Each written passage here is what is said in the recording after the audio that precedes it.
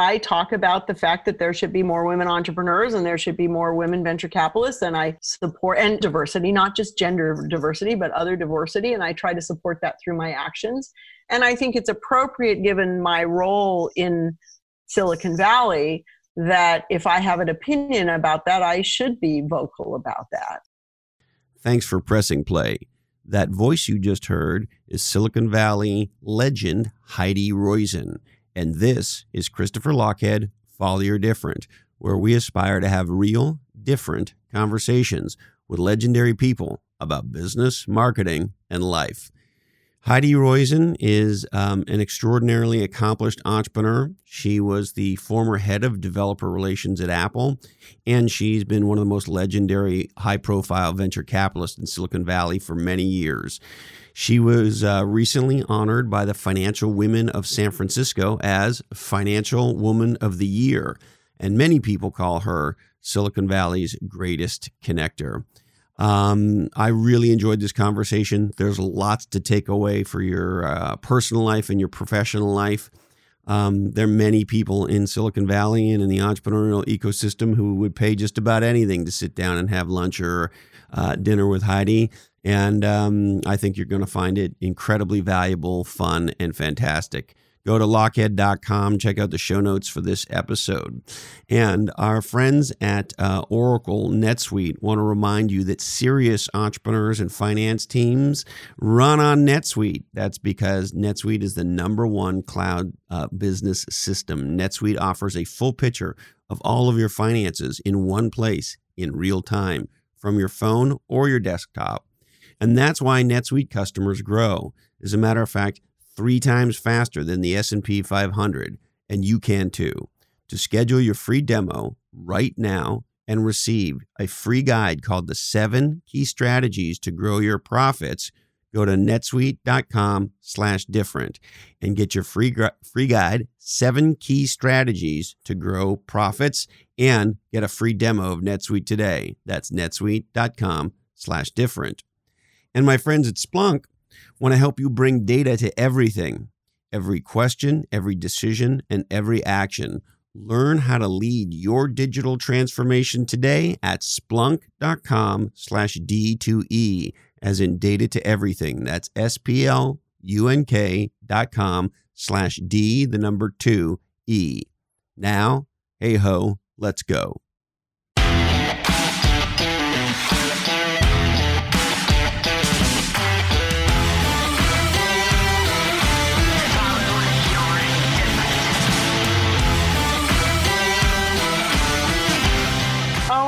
Rescue dogs. You know, they are eternally grateful for the fact that you come and get them, and they are they have broad genetic diversity, which generally makes them healthier animals, and it seems like a good thing to do. And I love just going to the pound and picking them out. So I have 2 new ones this year. Yeah, I was hanging out on your Twitter page, and yes, you saw my babies. That. Yes, they're lovely. And I have a theory. It sounds like maybe you do too. I'm curious. So my wife, Carrie, and I rescued 2 kitty cats 2 years ago. Mm-hmm. And they were feral, like they call them sort of farm cats or barn cats. Yeah. And the Humane Society has a program where they adopt them out typically to people, farmers or people who own warehouses, and they're not intending them to be pets. And of course, today they sleep in the bed. Right, of course, yes. And so I'm curious, you sort of alluded to the fact, you think the dogs know you rescued them? Oh, yeah. I think, I don't know a lot about cats, but I know a fair bit about dogs. And I think that, dogs have evolved to have this very symbiotic relationship with humans. And I think they understand a lot more than we give them credit for understanding. And I genuinely think, both these dogs, when we brought them home from the pound, for the first 2 days, they were super quiet and kind of just took it all in and were, in fact, we worried they were mute or something because they didn't do or say much. And boy, that is not a problem any longer. But I think they're very aware of their surroundings and their situations. And I think they start to figure out like, wow, this is pretty good. The food's better here and the bed's softer. It doesn't smell bad. And, goodness gracious, I got lucky. I sense that they appreciate the change in their circumstances. Now, of course, I think dogs also have hedonistic adaptation. And at this point, they're like, what do you mean I'm not having people food for dinner? What's this kibble stuff? So yeah, they are. Maybe I'm anthropomorphizing a little bit too much, but I do think that dogs are like little mini people. Well, so these kitty cats that we rescued, it's so amazing that you say this, and I saw you kind of alluding to this, and I think I don't know anything about cats. I had never had cats. I'm only able to have them because I've been on these allergy shots. But anyway, I swear to God, they know we rescued them. And I think it's exactly the same thing you said, that it's way better living in the house than living outside. And they don't have to worry about skunks and raccoons and et cetera, et cetera, et cetera. And, absolutely. And even though cats are pretty cheeky, there's a big part of their behavior that's like, hey, thanks for rescuing our asses. Yeah. No, I think they do. I think they also appreciate it. Yeah, well, it's so funny to know that you have that theory, because I have that theory, but I just thought maybe I was crazy or just projecting what I wanted. But maybe we're mass hysteria. We're all us pet lovers are crazy. Yes. Now, I'm very curious about. There's lots I'd love to talk to you about, and I hope we can touch on amazing things in your career. But I'm curious to start, if you don't mind, with sort of how you're thinking about the future of our industry, both on the venture capital side and, of course, most importantly, on the entrepreneurship and startup side. How you're thinking about the next 5 to 10 years. Well, I think this is a real golden era for entrepreneurship. I mean, I think especially if you talk about the moment that we're in time. First of all, it's a seller's market when it comes to early stage equity. There are a lot of sources of capital in the market. It's very competitive. There are just so many different avenues for funding that I think are just phenomenal. There are so many technological breakthroughs that can be built upon, whether that is networking, or whether that's processing power, or whether that's sensors, devices, GPS, next gen VR technologies, the ubiquitous platforms that we have around us. There is so much to build on. There's so much raw material, cloud computing. I mean, when you think about the kinds of businesses you can start today for pennies that used to cost hundreds of thousands, if not millions of dollars in the past, then that's a real positive. I mean, the only negative about that is competition, right? Everyone else can do it too. But there are, and let's face it, there are so many big, interesting problems for us to continue to solve. And I think that certainly in my world,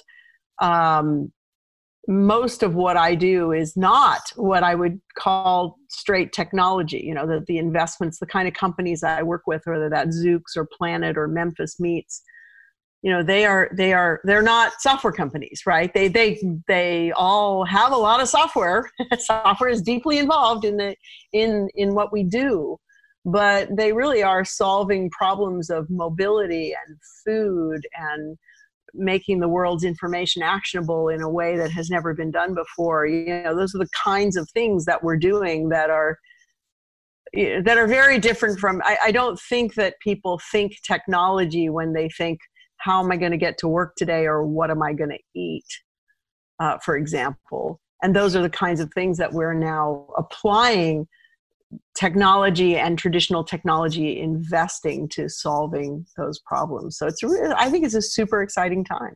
But those are technology companies, but maybe not, software and hardware companies the way we used to think of them, right? You have sort of, maybe, I don't want to put words in your mouth, but like big T technology companies. Yeah. I do think it's interesting that today every company is a technology company, right? I mean, whether it's how they interact, for the most part, how they interact with their customers, how they distribute their products, how they garner feedback, how they handle customer service, technical support, logistics, supply chain, internally HR systems, financial systems. I mean, every company is is deep in technology. Now, some of these companies are also creating cutting edge, leading breakthrough technology themselves. But for example, like take Memphis Meats, for example, the breakthroughs we're having there are more biology than technology, right? It's immortal cell line development, it's media development, it's bioreactor development, it's that kind of stuff, right? It's not code. Yeah, but I would imagine the application of information technology for the development of Memphis Meats is probably pretty critical, I got to believe. Absolutely. And you are using software and computing technology to generate, to progress, to document the other technological advances that you're making. So I wanted to talk to you about them anyway, and so maybe we could go there now. Sure. This is kind of a fascinating category, a fascinating company. I think some think somewhat controversial. So could you sort of explain to me, I'm not that smart and I drink too much. Explain to me what the company does and what your investment thesis is, and kind of bring me. Well, I love Memphis Meats. It's an incredible company founded, the great founder, CEO, Uma Valeti, a former heart surgeon, a vegan heart surgeon who decided one day, well, why can't we grow meat parts to eat just like we grow heart parts to sew into people? That's my simple boneheaded way of putting it. But I can track with that though, Heidi. Thank you. Well, first of all, it's a fun question. When you go and you talk about a lot of technology products, you go talk about, the joke is, can your mother understand what you do? The nice thing about this is, you go in an audience, you say, how many people have consumed protein in the last 24 hours? Oh, pretty much everyone, right? So first of all, big market, huge market, multi-trillion-dollar market in terms of meat. Globally, meat is a very inefficient thing to create. It takes roughly on the order of 25 calories of input to create a calorie of edible cow, for example. So just that alone creates this. We've all heard about it: the greenhouse gases and the land use and water use and the fact that a lot of the vegetation that is grown for animal consumption ultimately, so we can eat that animal. It's not a very efficient way to create meat. And then, various people have various opinions on whether the whole process of raising and slaughtering animals is something that they want to support through their purchases as consumers. So I think this is a really fascinating opportunity. We saw it, we said very big market. There is a natural inefficiency that, if it could be solved, could create a situation where you are making meat with far fewer caloric input components, and you're not raising and slaughtering animals, which has many benefits, including the fact that a lot of the contamination of meat occurs in the slaughter and transport process. And anyway, wouldn't it be cool to just grow your meat, to eat? So I think it's a super fascinating area of, cell-based meat. I think is a really fascinating area. And, our thesis was that the time was right now to be able to do this. And again, remember, venture capitalists, the great thing about being a venture capitalist is we don't have to actually invent this stuff. Really awesome entrepreneurs who are way smarter than we are come up with these ideas. We just have to make sure they want to come talk to us, and that we can validate sufficiently what they're doing through our own, research, learning, theses, whatever it is that you do to have a prepared mind for this sort of stuff. So, so in this case, we believed in it. We looked at a lot of different companies in the space doing alternative protein, and for various reasons believed that cell-based was the one that was the most appealing to us, and believed that Uma and his team were the team we believed in the most. And the company has made great advances in terms of this progress, and I think you'll hopefully be seeing actual product from them I hate to predict, yeah, but in a not a range. unreasonable amount of time. Yeah. So in our lifetimes for sure, and maybe within a couple years. And of course, the fundamental question. Well, there'll be lots of fundamental questions, but the interesting thing. Well, first of all, what I find fascinating about it. I mean, at first blush, I look at it and it's a little spooky sounding, right? Yeah. Then you start to think about it and you go, why couldn't we do that? Right. Yeah. And then I start to think about it further and I think, well, many, if not almost all of the exponential breakthroughs, at least to some people, seem strange or weird or maybe even off-putting or improbable in the beginning. Yes, absolutely. And so the fun part about it is like, way to go for something truly exponential. Yeah. Well, and the funny thing about this is, again, people say to me, oh my God, how can you eat that stuff? And I say, have you read the label on the hot dog you're eating? Like, how can you eat that stuff, right? The interesting thing about cell-based meat, it's meat. It is cellularly meat. It is actual, like, the old joke, it tastes like chicken. Well, it tastes like chicken because it is chicken. It's actual chicken. Now, it came from a chicken cell. It didn't come from a slaughtered chicken, but it is actually the same stuff. So to me, eating cell-based meat is less weird than eating meat that has been created from other things and processed to taste like meat. And I'm not saying that's bad. I mean, there's a market for that too. But I would sort of argue that I suspect that our bodies are, it's like taking the generic version of a drug. At some level, it's the same stuff, and this is the same stuff. So, very excited about it. Well, and it does seem like Beyond Meat and some of these other companies are, even though we've had meat alternatives for a long time, and soy burgers and veggie burgers and Tofurkey and all this stuff, right?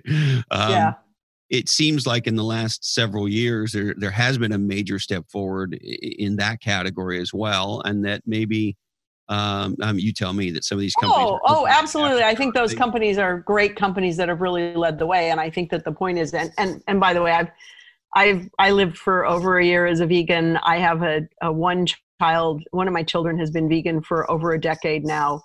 And I think that it used to be that in order to be vegan, you were compromising on taste, on mouthfeel, on basically the sort of the pleasurable aspects of the food that you were eating if you were a person who liked meat.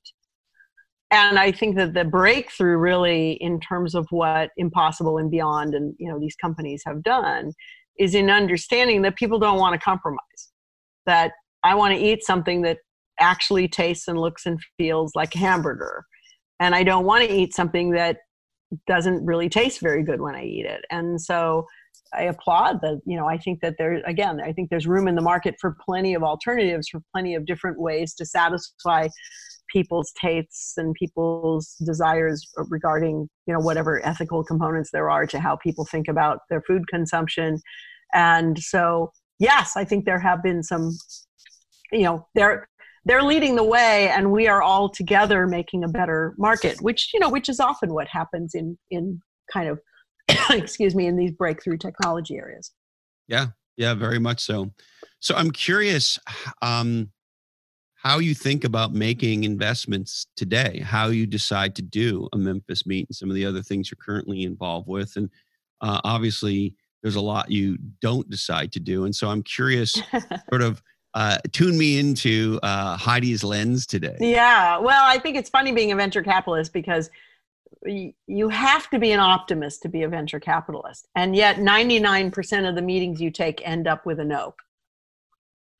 So you have to be this super wacky to do that? Yeah, you have to be a little wacky to do this. I mean, I'm very fortunate because, the group I work with at Threshold, they're all very, there's a wonderful team with decades, probably 100 years of experience. If you look around the members of the team that are making these decisions, and each team member has a fairly wide, free reign to come up with what are the theses around which they are going to go and hunt for opportunity, whether that's around next gen cloud computing or things that are enabled by AI in healthcare or next gen food, whatever it is. So we as a team, we work both individually and collaboratively to come up with the areas where we believe there is opportunity for either brand new nascent areas or disruption of other things that are inherently in some way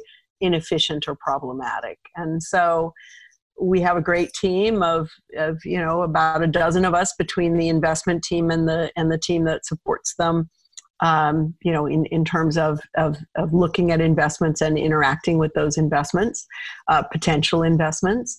And we have robust conversations. We meet a lot of entrepreneurs. If we're going to look at a space, I have this analogy I use, and I say, venture capital, if you think venture capital is like beach combing, right? You're just walking along and you look down at your feet and you're like, oh, that's a pretty shell. I think I'll pick that up and put it in my pocket. I would argue that's not the way to get the best shell. Instead, if you're a deep sea diver and you say, well, I'm going to research, I'm going to know where these shells grow.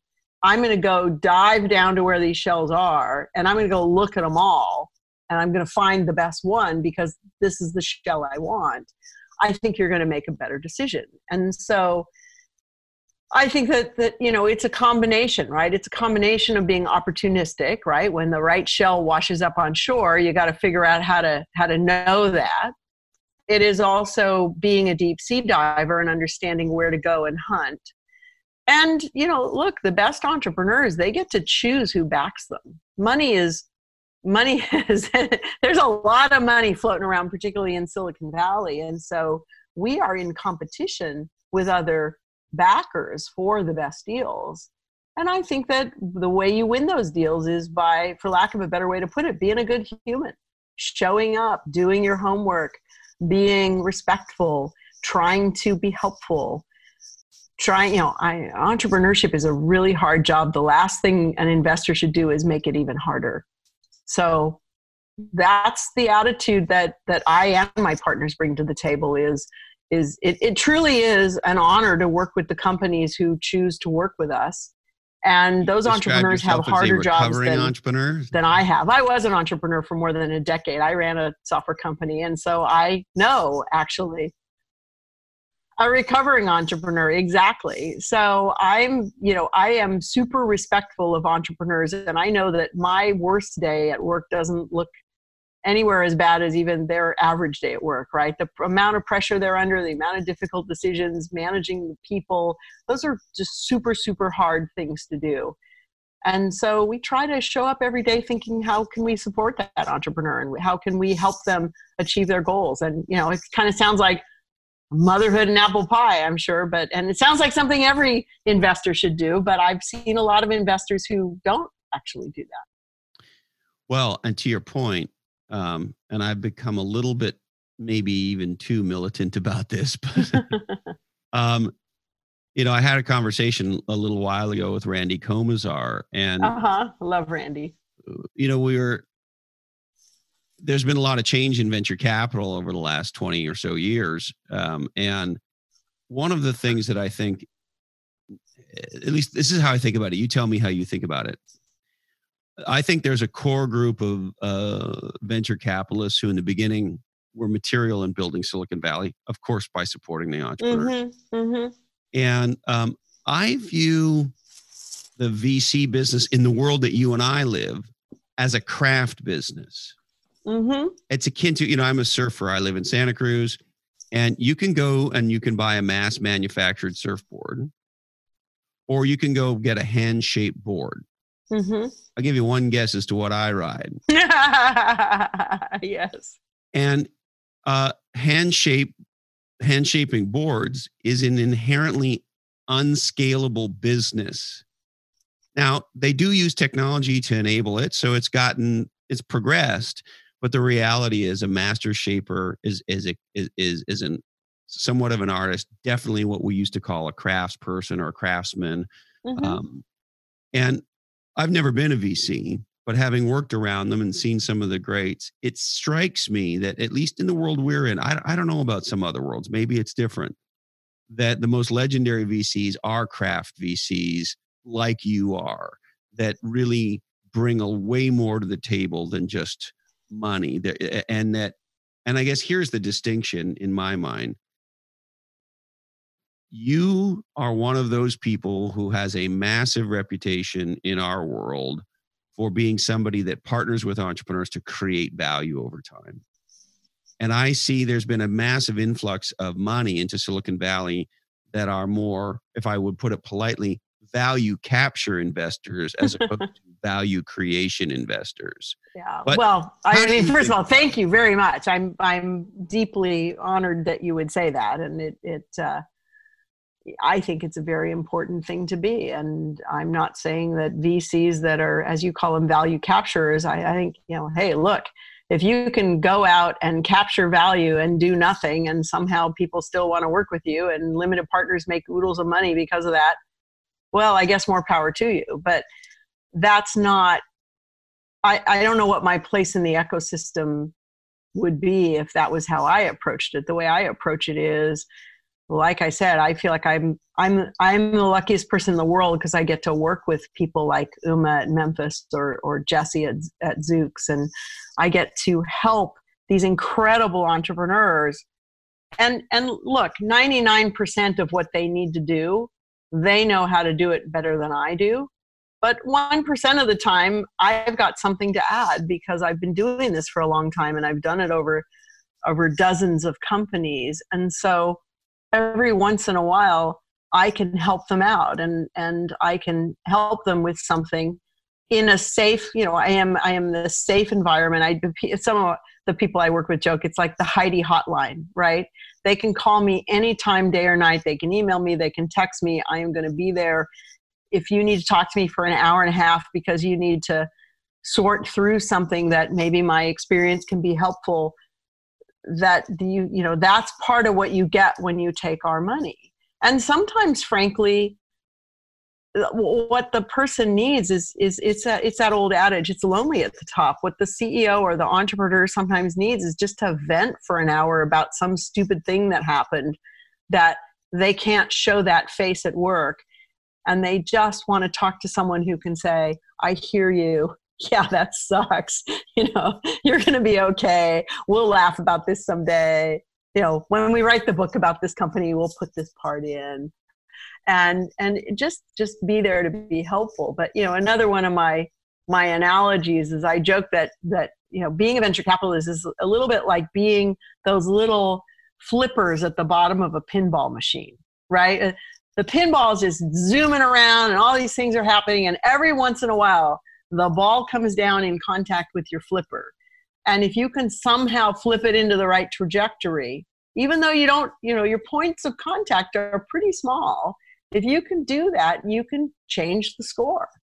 And that's kind of how I see the role. And by the way, that isn't always being the super happy, helpful hotline cheerleader. That is also sometimes the tough love of saying, I don't think this is working, or I don't think that person is working, or I think that, I've seen something out there in the market that leads me to believe that we may not be going in the right direction, or, it isn't all sweetness and light and helpful hotline. Sometimes it is tough love or whatever you want to call it that you have to do. So there's so much in there I want to go back to, but I want to make an overall comment, particularly as sort of the tone of the first part of your comments, which is just something I notice. Legends are crazy immodest. And it's a pattern I see. And we live in a world where there's a lot of people who brag, but when you first start off telling me about that you make this small difference to these companies, you're Heidi Rosen. But come on, at some level, you got to know who you are, right? But what I love is whether it's you or Bill Walton or Kerry Walsh, or, I've been lucky to have a lot of pretty extraordinary people and, billionaire entrepreneurs and so forth and so on. I'm always amazed at how the most accomplished people are generally very immodest about who they are and the contribution they make. Well, again, thank you. And I think, look, I'm still learning. I mean, every day I make plenty of mistakes and I screw up lots of things. And I have, again, the good fortune of learning. And luckily I've done more things right than wrong, but it would be ridiculous of me to sit here and say that I know how to do everything or everything always works right under me or it's 'cause of me things happened. I mean, I play a small, and I'm happy to have, a small but sometimes impactful part of these companies. And hey, we're all learning. And when you stop learning, you may as well die, right? So Yes. I'm just happy that I get to learn about all these really cool new things that these guys are doing. The other thing that's sort of interesting, I want to ask you about. We had my friend Dushka Zapata on recently, and she's this amazing author. And one of the things we were talking about, she made this comment that I'd never quite thought about in this way. And it was in the context of younger people experiencing grief and feelings much more potently. And she said part of the reason for that is when you're young and you experience grief or heartache or whatever it is, or even love, um, you're experiencing this emotion for the first time and it feels very potent. And sometimes emotions are very potent. But because you have no context for it, because this is probably the first time you're experiencing this, or certainly one of the first times, you don't know if this is going to go on forever. You don't know on a scale of 1 to 10, is this a 12? Is this a 2? You're just having this feeling. And one of the interesting things I hear you say is at your level, with your experience, what I hear you saying is you help entrepreneurs put into context, right? You've been to the show before. Yes. And survived it. I think that's the other thing is just, hey, if nothing else, by my sheer age, you can tell I have survived a lot of stuff. And I think that a lot of times you want entrepreneurs who are really motivated and driven and dedicated. But we all have to remember that we are people first and we are our jobs, for lack of a better way to put it, second.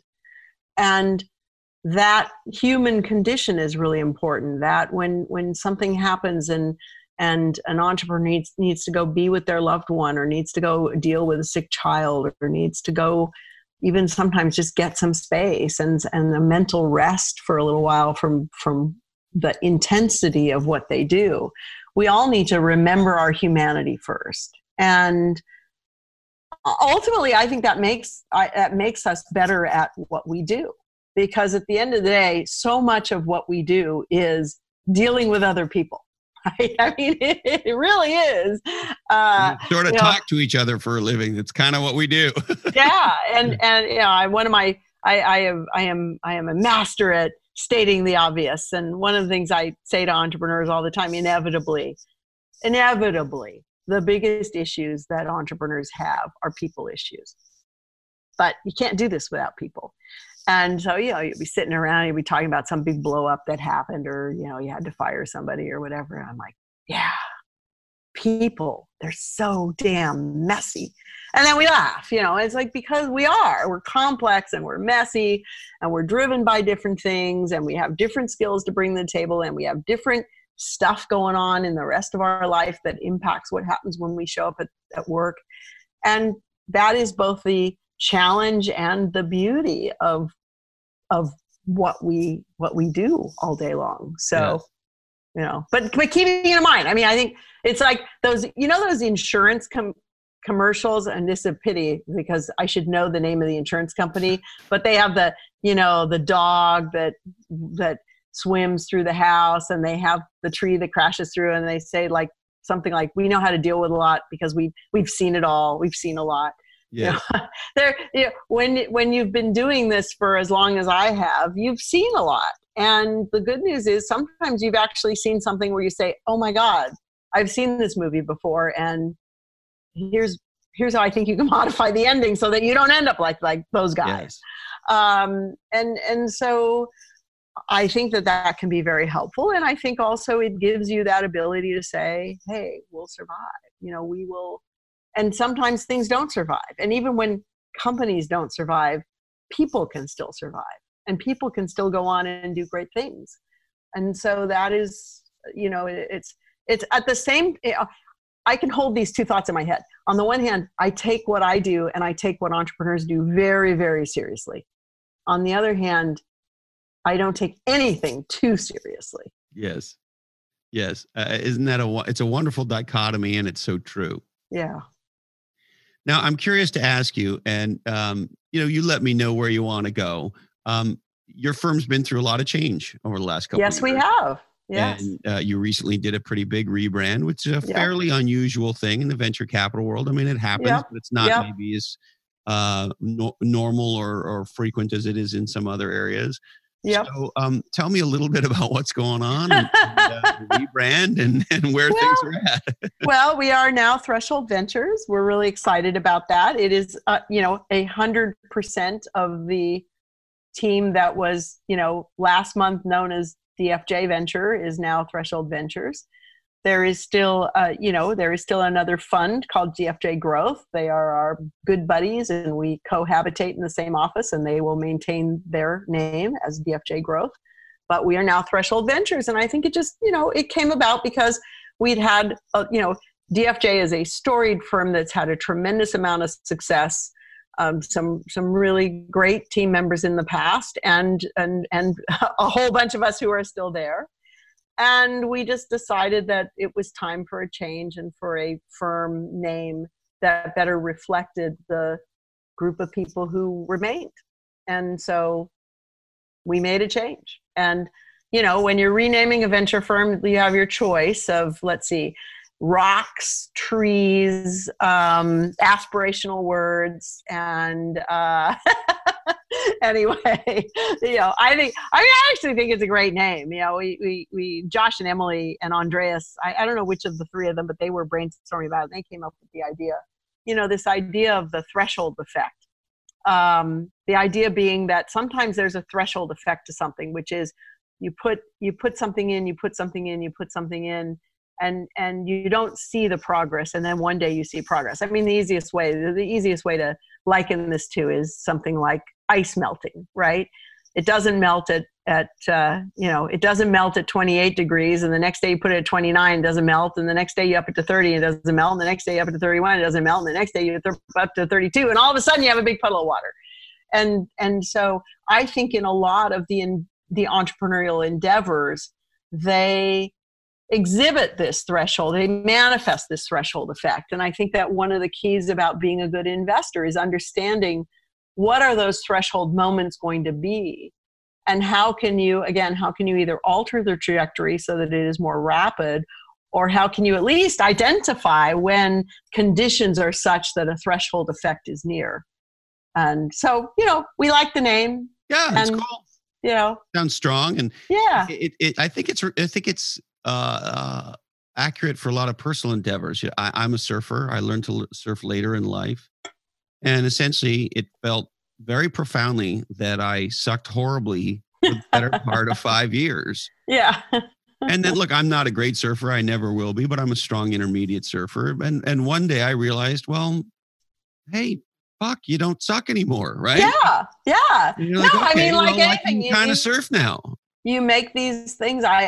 Both my daughter and I picked up glass working about 3 years ago as a hobby, close to 4 years ago now, doing kiln worked glass. And, when you first start, you don't really know what you're doing, and you break a lot of pieces and they blow up in the kiln, or they come out looking like crap or whatever. And then you keep doing it and you keep doing it. And at some point you realize, wow, my stuff's pretty good at this point. And along that journey, you had those threshold moments or breakthrough moments where suddenly you realized, oh, this works this way, or this works that way, or if I set the kiln at this temperature, I get a different result, or these two colors in combination create a very pleasing effect, or you come up with creative solutions as to how to I made this giant chandelier, and I was trying to figure out how to create leaves. It's a chandelier of leaves.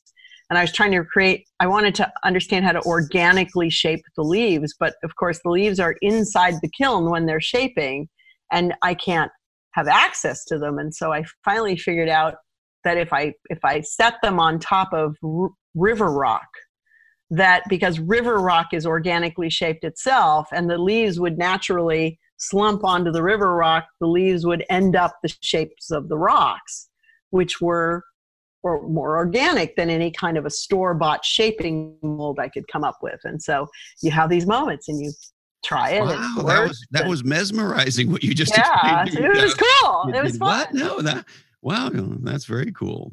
Yeah, so we have our moments. Yes. Well, and speaking of moments, you went through a very big sort of public change. And I got to believe there were some challenging moments in that. How did you think about tackling, a pretty public, challenging moment in your career as well as the life of the firm?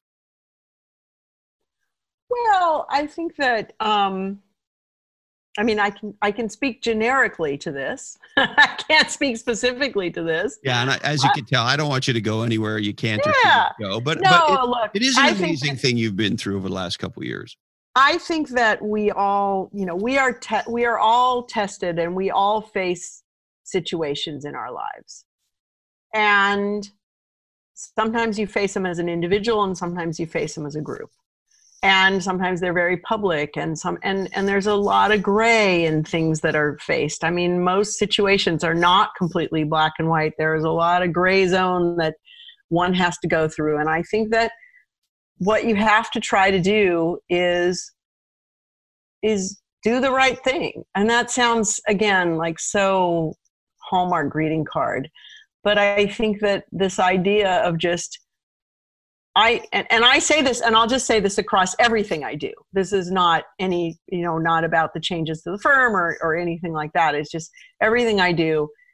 I like to go to bed at night knowing I did my best and I did what I consider to be the right thing. And that takes thought and takes introspection. Sometimes it takes gathering more data. Sometimes, and again, the right thing is not like it's this shining single idea that you have to go find. There's all sorts of right things, and right things change over time. And I think that, to me, the most important thing is, did I live true to myself in anything that I do? Am I doing the right thing? And I have personal objectives across the board I like to be respectful to people. I don't like to hurt people's feelings. Now, it doesn't mean that sometimes I don't deliver tough news, but I try to be the person that people want to call for advice because they know I'm going to be really helpful and I'm going to keep their things confidential if they need to talk about something confidential. And I just want to be a good person, and I feel better when I'm a good person. So maybe it's a totally selfish thing that I just want to be a good person. So, I think that firms and entities and groups of people go through change all the time. And I think it's a real gift when you find a like-minded group of people where you can all do wonderful things together and feel really good about working together. And, again, I'm very lucky to be, at Threshold with the partners I have, because it's really, truly a joy to go to work every day. Well, and I got to tell you, Heidi, somebody who's been in the industry for 30 years and known of you for a very long time and seen you from afar, it struck me when all that stuff was going down. Let me say it this way. Based on what I knew of your reputation, I would have a hard time believing that anybody in our industry didn't think that you weren't trying to do the right thing and be open and communicative and tackle what needed to get tackled head on. That's the reputation that you have. That's my interpretation. Well, thank you. And my feeling about reputation, I mean, it's interesting. I teach this course at Stanford, and for a while it was people talked about personal brand, right? What's your personal brand? And I think there was even some jokes on TV about that. But to me, what is a brand? A brand is a promise of consistency. And, like you go to Starbucks and, even if you're at a Starbucks in Scotland, that it's going to look a certain way and there are going to be certain things on the menu and the baristas are going to kind of act a certain way. And there's probably going to be a lot of wood tones and green white cups. And, it's a promise of consistency. And that's why people shop at places is consistency. And I think that, to me, again, I don't love the expression personal brand, but I think that consistency of who you are and how you show up, it helps people get you. It helps you get other people. It helps people know what to expect from you. And I think, just think in your own life, those people who are highly inconsistent, they make you uncomfortable, right? They make you feel like, I can't depend on that person. Sometimes they're there and sometimes they're not. Sometimes they keep a secret. Sometimes they don't. Sometimes they're hostile. Sometimes they're not hostile. I personally strive to be not only be consistent to my values, be consistent to what I think is important in how I prosecute my life. And by the way, to me, personal life and business life, it's all the same. I'm the same person, whether I am at work or at home or playing with my dog, and it's the same. Like, why would I be a different person in one context versus another? I love you for saying that. This whole bullshit about you have a professional life and you have a personal life, and it's not personal, it's just business and all that. F you, it's all personal. Well, it is. And these days, this is the interesting thing, of course, is people's personal lives. Anyone who is in any form of social media, your personal life is open to inspection. And so for you to think that, for example, people put stuff on social media and expect that somehow that's not going to impact what people they work with think, that is a very naive view. And so I think, again, the best way to be is if you're true to who you are, then you don't have to worry about that stuff. And there are certain things, for example, if you look at my social media, I don't post very often. I post pictures of my dog, which is pretty non-controversial. I don't post things about religion or politics because I just don't, that's not what I want to put out there. But for example, I have a transgender child, and so I've posted stuff about that, going through raising a transgender child. And perhaps some people read that and think, well, they don't like me because of that, and I'm fine with people not liking me because of that. If they don't want to accept me because of my transgender child, well, that's perfectly okay with me.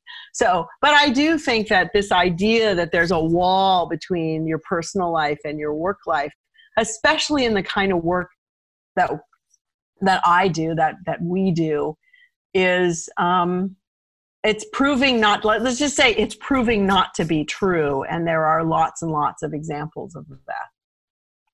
Well, and that sort of leads me to an interesting question. You were a very public person pre-social media. I've been around long enough to know. Yeah. And obviously, you tell me if you feel like your profile is higher or lower or whatever, but you've been a public person in our world, in the business world, in the venture world, in the startup world for many years, for decades. And of course, today that gets multiplied because of social media. Mm-hmm. And so, how do you think about conducting yourself as somebody who is very public and frankly has been for a very long time? You are considered a leader. You're out in front on a lot of issues, entrepreneurial issues, venture capital issues. Of course, you've been incredibly outspoken about women in venture capital, women in entrepreneurship, and other things. And so how do you think about sort of being public at that level? Well, first of all, I'm not that important. I don't think that people, wait on every word that I say or follow my, I don't know. I wouldn't put myself up there. Well, I ain't no Kardashian. Let's put it that Oprah, way. Right? But here's a. No, but in our world, you're a very. Yeah, I'm the Snooki of. No, I'm kidding. How do I think of that? I first of all, the thing about social media, the thing about pre-social media is there was still some control to sort of where it landed. And in the era of social media, there is no control about where things land. And if one person sees it, it could be on the front page of the New York Times tomorrow, right? And so I think that, first of all, I am just aware that anything I post to social media, I should expect that the whole world will be aware of it and of my having put it out there or said it. I also don't think that my life is, I don't post what I had for lunch. I don't post the beautiful, I jokingly call it lifestyle of the rich and famous, right? I mean, I'm not going to post like, here I am at this fabulous place with my fabulous friends, because I don't know, maybe I'm just old and I don't want to do that. It's not important to me. And so I'm not, I don't know. And if people want to post that and they want to do that and they want to post what they had for lunch and all that, that's perfectly fine with me. You do you, I'll do me. But for me, I don't do things on social media unless I am both very comfortable doing it, very comfortable that if it was on the front page of the New York Times tomorrow, I'd be okay with that. And B, okay, I posted a picture of my rescue dogs because they're freaking cute and it was International Dog Day. And hey, I fall victim to that every once in a while.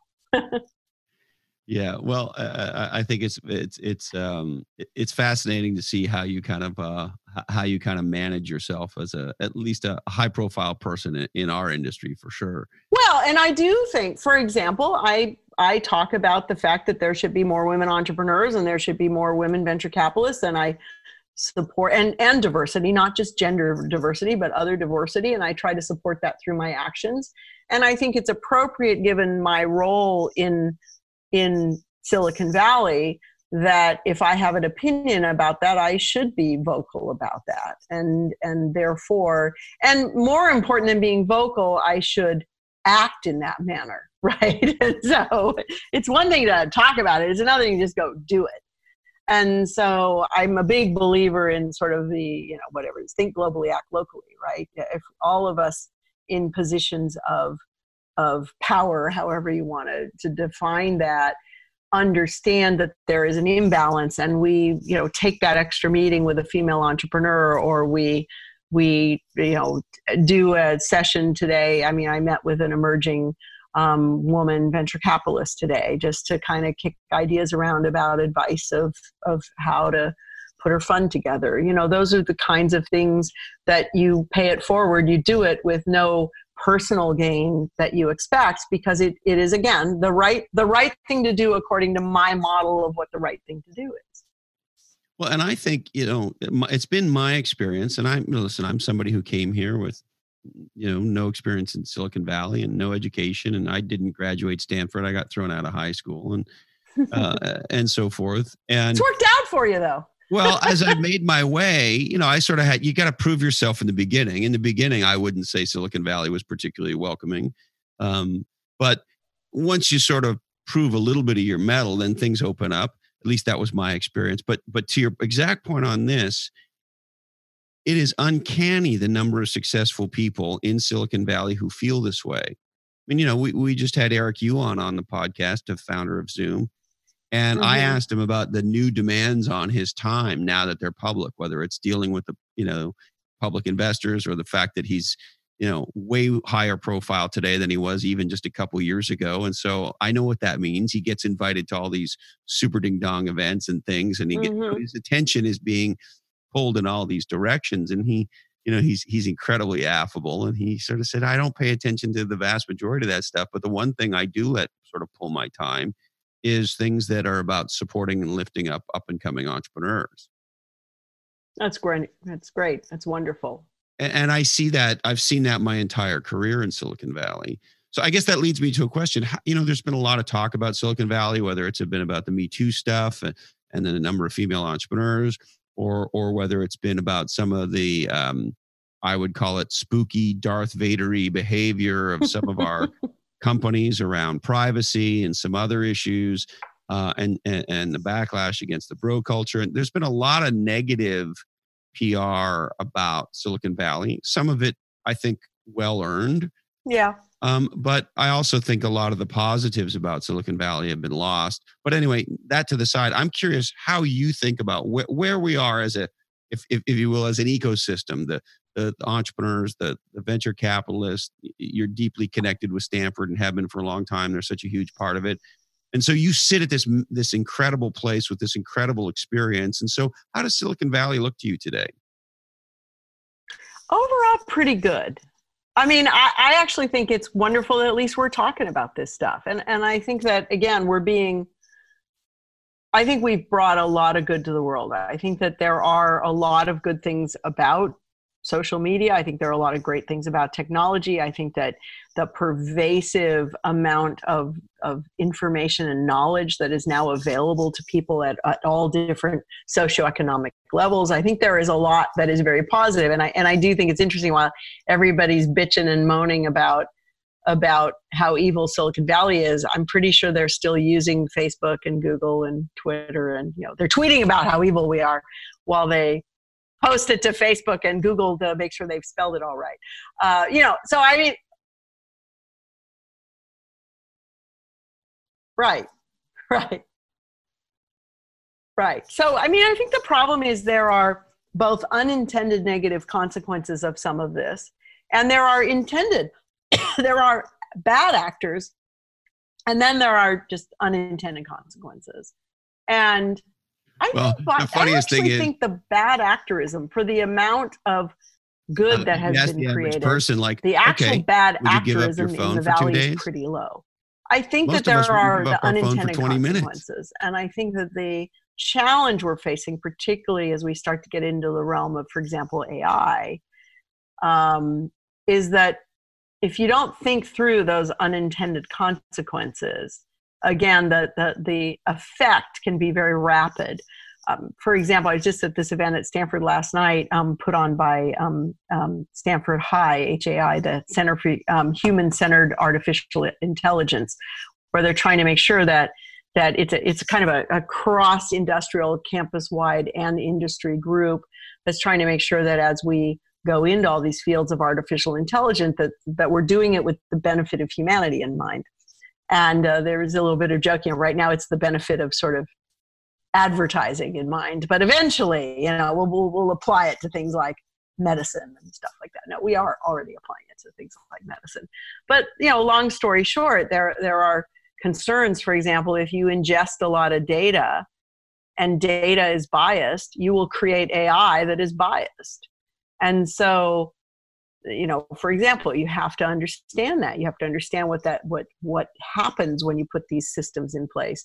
If you put a super sophisticated AI system in place and no one can explain how it got the answer it got, you may inherently be creating some issues in there. So being able to understand not only what is the answer, but how the answer was derived and where there might be faults in the system is very important. And so I'm actually very encouraged that we are talking about this kind of stuff, that places like Stanford are, and the Stanford effort is in conjunction with wonderful industry leaders like Reid Hoffman, Eric Schmidt. I mean, these are people that are involved in this organization. I'm happy we're talking about it. I'm happy we're thinking about it. I recognize, it's a sober reality that mistakes are going to be made and things are going to happen. But let me add another sobering thing on that. If we as the United States decide, well, since we can't control the unintended consequences, we just won't do this stuff. If we decide we don't want to have, for example, robotics, well, then I'm pretty sure China and Germany and other places are still going to have robotics. And I mean, it was an interesting comment. Actually, Reid Hoffman said this last night at this Stanford presentation, that most of the world today gets its information from on browsers that are all controlled by a small number of companies on the West Coast of the United States. Would you rather it be a small number of companies based in Beijing? So it is an interesting. I know where I would rather they come. I mean, you could argue more diversity, and it should be this and it should be that, and it's bad that it's Google and it's Facebook or whatever. Okay, great. And those companies deserve a lot of scrutiny because of the power they have. But at the same, yeah, I want them on our team. Yeah, exactly. Me too. It is an interesting insight for sure. Yeah, absolutely. The other thing, and I don't want to get political, but one of the disappointments, at least so far in the political debate in our country, is there's not much talk about entrepreneurship. There's not much talk about technology innovation. There's not much talk about, to your point off the top, Heidi, about all the, if you and I were to list all the incredible breakthrough things that are emerging today, from, the cloud to IoT to robotics to AR and VR and 3D printing and genomics and, all the stuff it's a long, long list just to list out all the big breakthrough things. This wasn't true 30 years ago. There was cool shit going on, but the list today makes the list 10, 20 years ago look like nothing. And so my point is, where's our national strategy on technology innovation and leadership? Putin's come out and said they want to dominate the world through AI. He's made that statement, right? Yeah. Where's our national strategy on some of these things? And more importantly, to your point, where's the debate on entrepreneurship, innovation, all these forward-leaning technologies, some of which we definitely do, I think, need a national strategy on how we're going to deal with AI and robotics and there's societal impacts that we need to deal with. And there's discussions about UBIs and this and that. And I don't know where all this stuff needs to go. I share your concern. And as I said earlier, I don't generally talk about politics, but I'll say this. I think that the United States has proven itself to be the best innovation engine the world has ever seen. And I think that is evidenced by, the success of these companies. By the way, the success of these companies, a quarter of which were founded by first generation or zero generation immigrants, right? And so we have been the place that has allowed for company formation and innovation because of both of our protective laws around IP, as well as the availability of venture capital and the ecosystem here that allows company formation and growth to happen. So fortunately for us, that engine is running really well. And while it is disappointing that the government, and I say the government by and large, I actually think there are a whole bunch of areas within the government where government people are deeply engaged in this. And in fact, last night's event at Stanford was a government included event, and there were probably a third of the audience was related to the government in some way. So actually, they are there. We're all just getting on with business. And the fact that these are not the issues on the national presidential platform, I'm okay with that as long as the rest of us keep working on it. As long as we keep doing the real work. Yeah. Doesn't change how I don't get up every morning and say, I wonder if the president thinks I'm making the right investments. Regardless of who the president is. Yeah. That's right. Well, Heidi, is there anything else you'd like to touch on before we wrap? No, this has been so much fun. This just flew by. It was great fun. You asked fabulous questions. So hopefully I haven't stumbled too badly here today. Heidi, you've been wonderful, and you're welcome back anytime. I would love to have you back. Your career has been extraordinary, and I just really appreciate how generous you are with your experience, and as importantly, your insights as to where we are and where we're going. Well, thank you. It's been such a pleasure. I appreciate all you've done, and I would definitely love to come back. Thank you, Heidi. Stay legendary, my friend. All right. Thanks a bunch. Well, there she is, Heidi Roizen. And I'm sure glad that she was able to spend this time with me. And I hope you enjoyed this conversation as much as I did. All right. We would like to thank the incredible Heidi Roizen. You can check her out at HeidiRoizen.com. Play Bigger, how pirates, dreamers, and innovators create and dominate markets. Check it out wherever you get legendary books. That's my first book called Play Bigger. Now, is it time to scale yourself? Maybe it's time you look into the power of a virtual assistant with my friends at Bottleneck Online. Check them out at bottleneck.online today. And Are you in the B2B tech business? If so, your website is your face to the world. It's often the first thing people see, experience, and consume about your company. So it should be legendary. Check out my friends at Atranet, building B2B websites in Silicon Valley for over 20 years. That's ATRE.net. And one of my favorite podcasts, The Brutal Truth About Sales and Selling, with our friend and guest on episode 50, Brian Burns. Check it out. And the incredible Habitat for Humanity. Habitat's vision is of a world where everyone has a decent place to live. To make a difference, check them out at habitat.org. All right, I need to remind you that this oddcast is the sole property of the Lochhead Oddcast Network. All rights do remain perturbed. We must warn you that clearly this oddcast is created in a studio that does contain nuts. It is produced by the incredible Jamie J. and Sarah Parrish. Edited by the incomparable Mike D. and show notes by Diane Gervasio. Remember to teach kids entrepreneurship. Buy John's Crazy Socks. Always try to conserve water and shower with a friend. A dend? I don't know what a dend is. Thank you, Candy Dandy. I love you, Mom and Dad. And hey, Colin, this oddcast really ties the room together, doesn't it? Today, our deepest apologies go to Dennis Muhlenberg, CEO of Boeing. Sorry, Dennis. We just ran out of time for you. Thank you so much for investing part of your life with me. Stay legendary, and of course, follow your difference.